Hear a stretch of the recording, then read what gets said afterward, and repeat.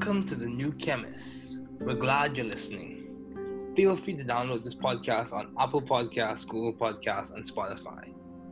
Here on the new Chemist, we discuss chemistry, which simply put is the science of change, as well as careers, community research, and COVID-19. We're happy you're tuning in. My guest this morning is Marcella Rolle. Thanks for joining me this morning. It is good to hear from you. Just briefly, I'll inform my audience about you. Marcella Rolle is the owner of Clear Minds Counseling, Consulting and Training, LLC, a telehealth counseling service.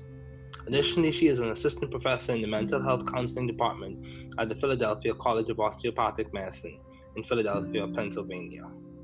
Marcella is a licensed therapist in the state of Georgia and a graduate of the University of West Georgia's Professional Counseling Program. Moreover, Marcella is a doctoral candidate at Walden University, completing her dissertation research on microaggressions and academic strategy development among Black women enrolled in doctoral counselor education programs.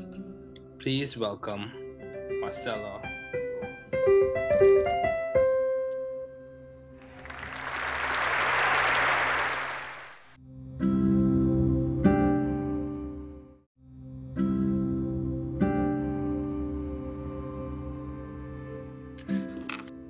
Hello, Marcella. Thanks for joining me today. It is good to have you here. Thanks for having me. Yeah, so what have been your long-standing interests in the field of science and mental health? I want to say the biggest thing that's drawn me to that area is the connection between mind, body, and soul, and understanding how they all operate together to present a holistic approach of who we are. It also helps me to understand how to approach healing. Okay, cool. That's very important. So how would you say you maintain a view of the bigger picture in your career and in your life in general, given the different contexts you have to work in that shape your experiences? Right. I think being a counselor allows me to wear several different hats, and the hats that really allows me to look at the bigger picture is the role of an advocate. So counselors are called to be not only counselors and educators, but also social change agents. And from that perspective, we have to step back from our individual clients and think about the environment that they live in. So what all goes into their makeup on that socio-cultural level. And that really allows me to keep abreast and aware of what's going on with the bigger picture, what's going on with our world. Even for instance, when we think about 2020, we're looking at how COVID has affected our clients. We're looking at how institutional and systemic racism has affected our clients. We're looking at how generational cycles of poverty have affected our clients' trauma. So I have to stay aware of that in order to be an effective advocate in the field. So given all of those issues, whether it be COVID or institutional and systemic racism, how do you stay optimistic? Well, I think optimism is overrated. Okay. And I say that because I settle into realism. And even when the way I approach therapy is very much a realistic approach, because we are all, well, I believe that we should all adopt a nice balance of what's going on in the world as far as maybe what we would perceive as the negative side, as well as the things that are always the positive side, because then we can balance into what's really happening. And then we don't panic when things like this happen. I think if I were a forever optimist, this would be messing me up right now. All of this that's going on in the world would be messing me up because I've seen it and how it affects my clients. But when I settle into this sort of concept of reality and merging the two and finding a nice balance between the two, it has really equipped me with tools to see what's happening in our world and then know how to move and then recognize it doesn't mean that I'm defeated or I'm taken out. Yeah, that's good. That's good. So within the field, considering all your work in mental health, how have you been adaptive and or creative in that field?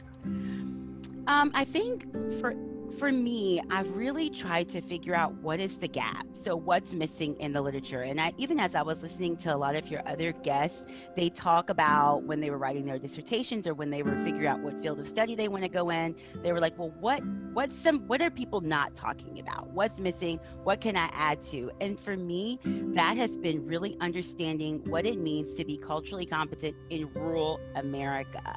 I think in the grand scheme of things, and when you look at the bigger cities, you look at Chicago and Atlanta, and you look at New York and LA, everybody has sort of this framework for cultural competence. And in many ways, it means everybody believing and looking almost the same way.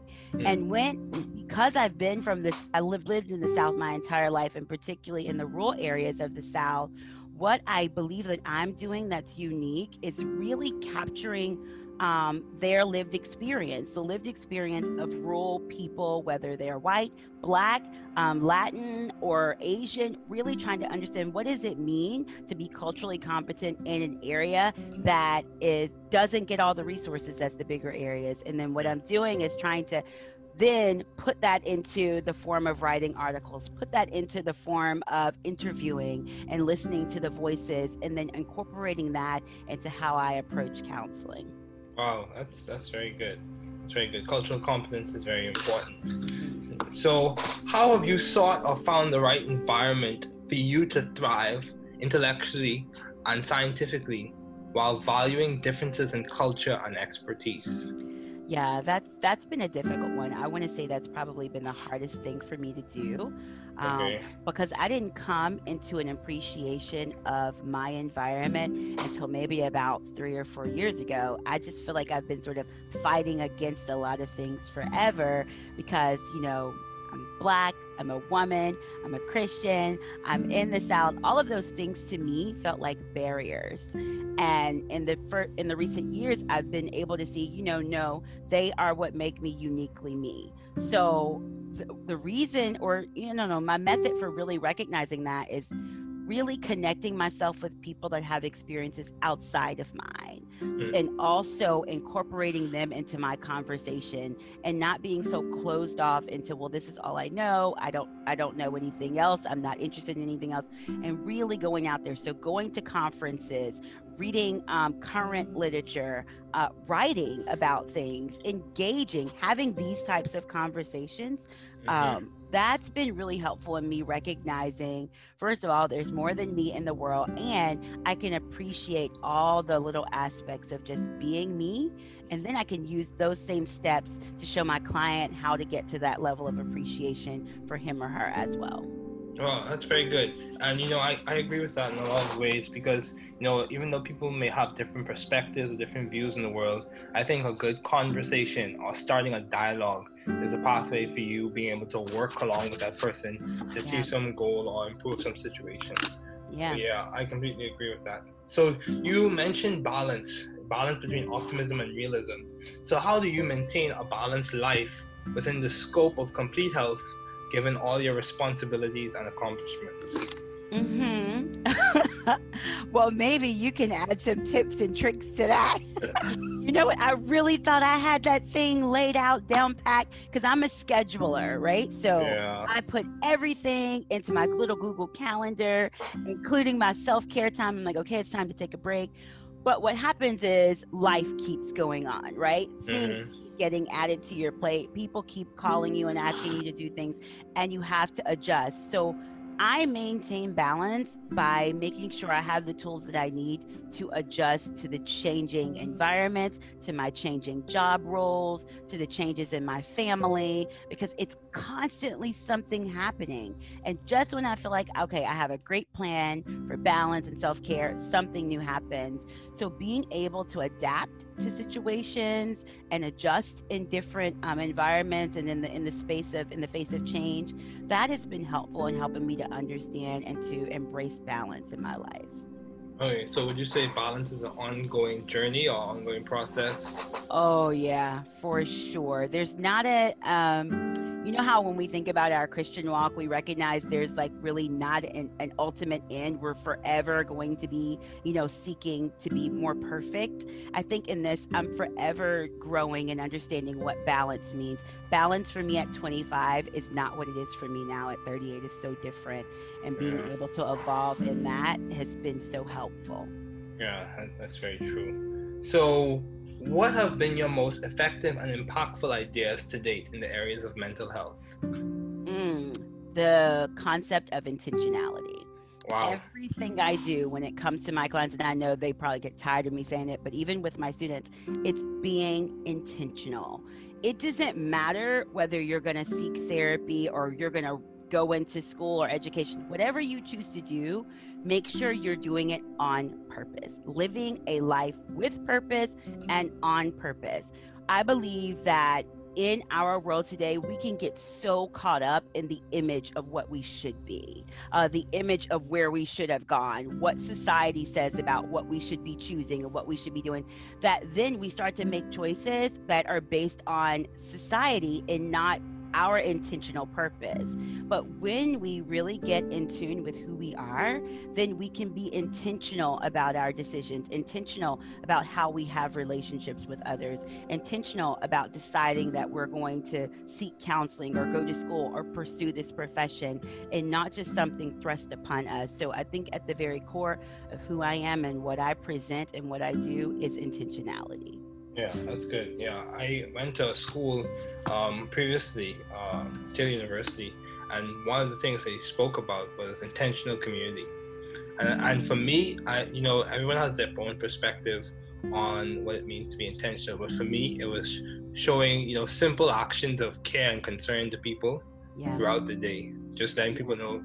And they also talk about this idea of the ministry or service of presence, Yes. just being there for people. Yeah. So yeah, that's very important. And if I could just add this one part, and I say this all the time, and I think it's kind of hard for some people to grasp, is if we just lived our life based on what our internal desires were, we would overeat, right? We would not wake up to go to work.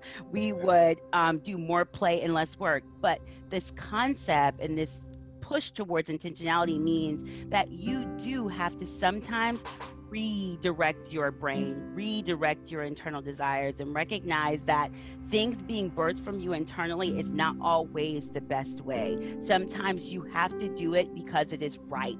You have to do it because it's going to get you on the track. So you have to do it whether you're excited about doing it or not. And that's intentional living. That's living on purpose, and that's living with purpose. Oh, that's very good. So, how have you been so successful as a student in the field? How have you been so successful? You have your own counseling company. You're a professor at PCOM. You know what? Success is so subjective, right? But I would say that I've gotten to where I am because I wanted to. Okay. Every day I wake up and I'm like, this is what I want to do.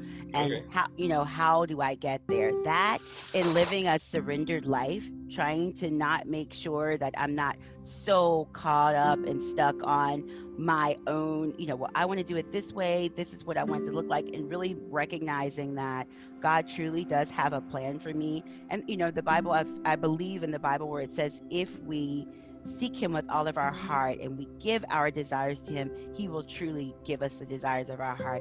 And so I wanted to do certain things. I presented it to God, and he's presented back to me a plan that's led to such amazing accolades and the ability to work for myself in many areas.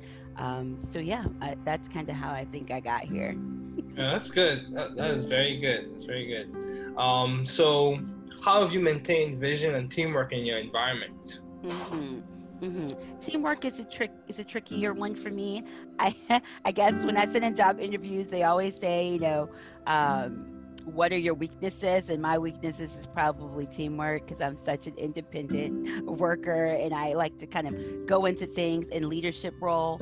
But I've maintained teamwork when it is true collaboration. right? So what I've seen in my line of work, and particularly in my area, is that people typically approach teamwork with a leader here and then wanting the rest of your team to fall in line with the thoughts and the ideas of the leader. And that's not teamwork. So really reestablishing for me and setting out in front of me, hey, this is what it means for teamwork. It means that as a leader, I am leading my team, but I am excited about what they have to bring to the table. How can we take all that together and collaborate and produce something that works? And that's what I'm seeing happen with my role and as an assistant professor at PCOM, really working with that team and being engaged in my and allowing me to bring my ideas to the forefront, as well as being receptive of their experience, their ideas, their relationship with the community. It's allowed me to learn and grow. Yeah, that's very good. So, the values or the small details of learning, growing, teamwork, vision, would you say that all of those things complement to the success that you have had? I would say so. Yes, I'd say they all work together. And I'm gonna just be honest. A lot of those things I'm still learning to appreciate. Yeah, me too. Teamwork being one of them. So I think as I'm growing, like we said before, it's such a continuum. This process of success, or this idea of success, it's on a continuum. So as I'm going through that and going to the next phases, I'm learning to adapt and appreciate them, those aspects a lot more. Okay. So, why did you choose mental health as an area to put your focus on? Yeah, I don't even know if I know. I kind of, because I was a paralegal. So before I got into this field, I wanted to be a lawyer. And so I was like, let me go and, out here and work in Atlanta as a paralegal, and then, have that experience and go into law school. And I think I was sitting on the phone with the clients, and I would find that while I'm supposed to be like maybe doing some filing some documents, and I worked in collections of the legal areas, so we did a lot of foreclosures. So there was a lot of spaces where I had to take things from them, and I would find that I'm sitting here kind of helping them with their life plan and leading them back to sort of a balance in their life. And I wasn't necessarily doing my job, but I was doing a job that I was eventually going to be doing. So that was a push to that. And I ended up starting graduate school while a paralegal. But also, I'm going to be honest, my experiences with my school counselors in grade school was really not, it wasn't effective. And I really would have appreciated seeing a woman of color being able to support me. And so really adding that element to the world of counseling was another drive and why I chose this field. Yeah, representation is important, especially in areas where especially in areas such as schools and universities and stuff like that. So why did you choose counselor education and supervision as a field to do your doctoral studies in? Yeah, so when you finish with your master's degree in counseling, you can do several things. You can get an EDD, and that's going to be more, or you can get a PsyD, so a doctorate in psychology, and that's sort of more the practical area. You can get an EDD where you focus more on education, and then you can go after a PhD when you're focusing more on research. And I wanted to be able to add research to my belt, but I also wanted to be able to teach on the collegiate level. And so in the counseling world, counselor education and supervision that's the option for that. So that was the reason why I did that, was because I really wanted to do a path of research as well as get myself prepared to teach on the collegiate level. And I want to say that this has been one of the greatest experiences of my life. Really broadened my perspective of what it means to be in academia, what it means to be an educator, and even has made me a better counselor just by research is, I tell you, I think it's so many people are so afraid of it, but what it really does is it challenges your basic concepts of life. And it really has challenged how I view counseling, how I view cultural awareness. And I think overall it's made me a better person. Oh yeah, I do agree. Research does play a large role, even in my daily experiences. And of course, it will play a large role in graduate school. It will. Yes, it will. It will play a large role in graduate school. So, do you have any advice to those wanting to pursue the field you are currently studying in and working in? Yeah. Yes. What I wish someone had told me, I think, going into it is one, make sure this is really what you want to do. It's so funny. I think one of your last guests said this, and I was sitting there like, yes, you have to make sure, because this is a 5-year journey, just the doc part of it, just the doctoral part of it. And you have to be committed, because at the end of this, you want somebody to call you an expert. So yes, one, making sure this is really what you want to do. Two, recognizing that if you don't, it's not going to make you less of a person. There are still avenues to get to teaching. There are still avenues to get to professional development without that. So realizing that you don't just want to choose this for the letters. You really need to, because, oh my goodness, David, you would be surprised how many people just think this is going to be, I'm going to get my letters and I'm good. No, like this, you got to really want to do this, because you're giving up so many aspects of your life. And then plan accordingly. Communicate with your support system. Make sure you have a support system and let them know, hey, these are the things I'm going to need from you as I go on this journey. This is what's going to be happening to me. And make sure you have your plan for self-care. And then read the material. Oh my goodness, I cannot stress enough how important it is. I know it's a lot of reading, but read it. Read it, because when you write, your professors can tell if you know what you're talking about. That's true. Just read the material so that you can present a well-balanced thought process of how you came to what you came to. And this is my last thing. Don't be offended with the criticism. Be willing and ready to take constructive feedback, because you just have to recognize you don't know what you're doing when you get into this journey. You don't, and your professors have already done this. They know how to write better than you. They know how to research better than you. Take that feedback, and not as a personal attack, but as a place to grow. And that was probably the hardest for me. It took me a year to really lay aside my ego and embrace the journey. Yeah, that's very important. Like I completely agree with the point you said, that you have to be willing to take constructive criticism. Because even if you think of an analogy would be like I grew up in the Bahamas, so agriculture played a large role.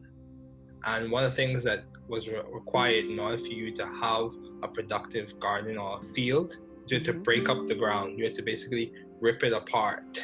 Yeah. Oh yeah. So you break up. That's an apt analogy. Yeah. So in order for you to be productive, sometimes it requires a little bit of breaking up. Yes. A little bit of deconstruction in order for reconstruction or harvest or benefit to come about. Yeah. So, what is some of the most beneficial advice you have received? Oh my goodness. Okay, I'm going to tell you what someone told me a few years ago, because I am a person that likes to go into a room and almost like when I am working, see the change. And somebody said to me years ago, you may not even be the person to plant the seed. You may just be the person to prepare the ground, which means you may not see the change that comes as a result of the work you do, but don't stop doing the work. Yeah. And that, it's been a hard lesson for me to learn. I have to remind myself daily, because I put my heart and soul into everything that I do. And so I want to see my clients grow in the moment. You know, I want to see my students grow in the moment. But sometimes my only role is to prepare the ground for the next person that's going to plant the seed, for the next person that's going to water it. And so I may not see that change, but still show up and do the work. So that's what I try to do. Yeah, that's very important. Showing up and just doing your job. Yeah. So I'm sure you're familiar with this, especially in the area of mental health. And I think this is a circumstance that's almost global, or probably is global. Why do you think there's so much of a stigma with mental health? Why do you think that stigma occurs or is present in issues of mental health or discussions of mental health? People are almost hesitant to discuss it. Why Mm-hmm. do you think that's the case? Well, if we go back to um, the history of mental health, particularly, and I'm gonna say this, particularly with people of color and women, um, psychologists and even early counselors use the space of mental health to apply labels. So that's where you see a lot of your diagnostics. So women, particularly, there's so many stories about women who would have what we diagnosed then as hysteria. And then Mm-hmm. so they would go in and do these lobotomies and call themselves fixing them, because as opposed to sort of getting to know the cultural experience of a woman, or in some situations the cultural experience of people of color, we put a label on them, we medicated them, and then we institutionalize them. And Yeah. so, because counseling and mental health therapy in general still has such a rich history steeped in unethical ways of diagnosing and counseling people, people still view it like that initially. So that's still on the part of the helping professionals like myself to remind you, hey, we're not doing it like that anymore. You can go to some counseling spaces and they don't even diagnose. As a matter of fact, with Clear Minds, I don't diagnose for those very reasons. Um, I will recommend somebody for you if you need it, but I really try to make it a safe place of talking. So that's one. Two, I think people really lack knowledge in what it actually means to seek therapy. So mental health counseling, which is very different from some of psychologies and some psychiatries, is based on the wellness model, meaning that we encourage clients to come to us without a problem. So you don't have to be broken to seek it. But when you think about psychiatry, or you think about psychology, or if you just think about going to the doctor, you don't show up there until something's wrong. So then there's this stigma attached to it that something has to be wrong with you to be seeking counseling. But Oh, if we put the education out there and let people know, hey, we operate from the wellness model, we operate like a dentist. You go to the dentist to keep your gums from bleeding. If you yeah. go to the dentist when your gums have already started bleeding, it's too late in many Yeah. cases, and they have to be a bit more intrusive. So I encourage clients, come to me before you're bleeding, right? Come to me just to maintain health, just to maintain safety. So it's a lot. It's going to be a lot in really starting to teach and re-educate people on what it means. And until we can do that as a whole, that stigma is really going to remain. So just that's a Wow. part of the professionals to really reshape and reframe what it means to seek therapy. Do you think that's a cultural specific thing, that narrative in which you have stigmas attached to mental health, or do you think it's a global thing? I do think it's a global thing. Oh, okay. Yeah, I think culturally we have our own fears, but I think globally the stigma still remains. When I attend conferences nationally and I have international speakers in there, they're still talking about how we're trying to fight the stigma. And I think in many ways the United States is moving beyond it quicker than many other countries. There's still so many other countries that ostracize people for seeking counseling. And then don't get down to the religion parts and aspects of it. It's almost like either you seek counseling or you seek God, because you can't do both. So really helping us to understand that they work in conjunction. This is a global issue that we're working with here. Okay, wow, that's good. So, I was listening to a talk by several academics, Mm-hmm. and they were discussing, different small details or granularities, if you will, of certain conditions, and I think it was economics. Mm-hmm. However, I think that term can be applied in the context of success in mental health.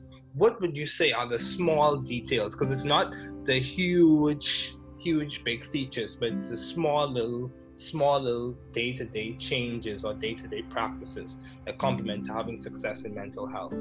What would you say are those things? Okay, so do you want me to say what has it been for me, or what do you think it is in general? In general, Okay, so in general, I think some of those small things are authenticity. as a counselor, making sure, because a lot of people, and I don't even know if you've noticed this, David, a lot of people struggle with getting to know who they are first. And as counselors, if we don't know who we are first, meaning our biases, our strengths, our weaknesses, and then we present an authentic person to our clients, we could potentially be destructive, because what's going to happen is their experience is going to start projecting on us, and then we are going to be operating in a space of healing at the same time as our client. So being very self-aware, or self-actualize, as one of our theorists, Carl Rogers, would say, and really understanding who you are, that's one. Two, professional development. A lot of people get into these roles, very similar to sometimes educators, and they're like, okay, I'm already in the role, I don't have to do anything else. So we don't read any additional literature, we don't grow, we're not staying current with the times, and that stunts our growth and stunts our ability to offer our client what's relevant for him or her. And then lastly, I would say adhering to the ethical codes. If nothing else takes out a counselor quicker than not adhering to ethical codes and not even understanding what our ethical codes mean. So those are sort of like the bits and pieces, larger than just going to school, right? Larger than just getting a license. You then have to be practical about how you're presenting yourself as a counselor across from your client. Oh, that's very good. Thank you so much, Marcella, for joining me today. It was good to have you on. Thank you, Dave.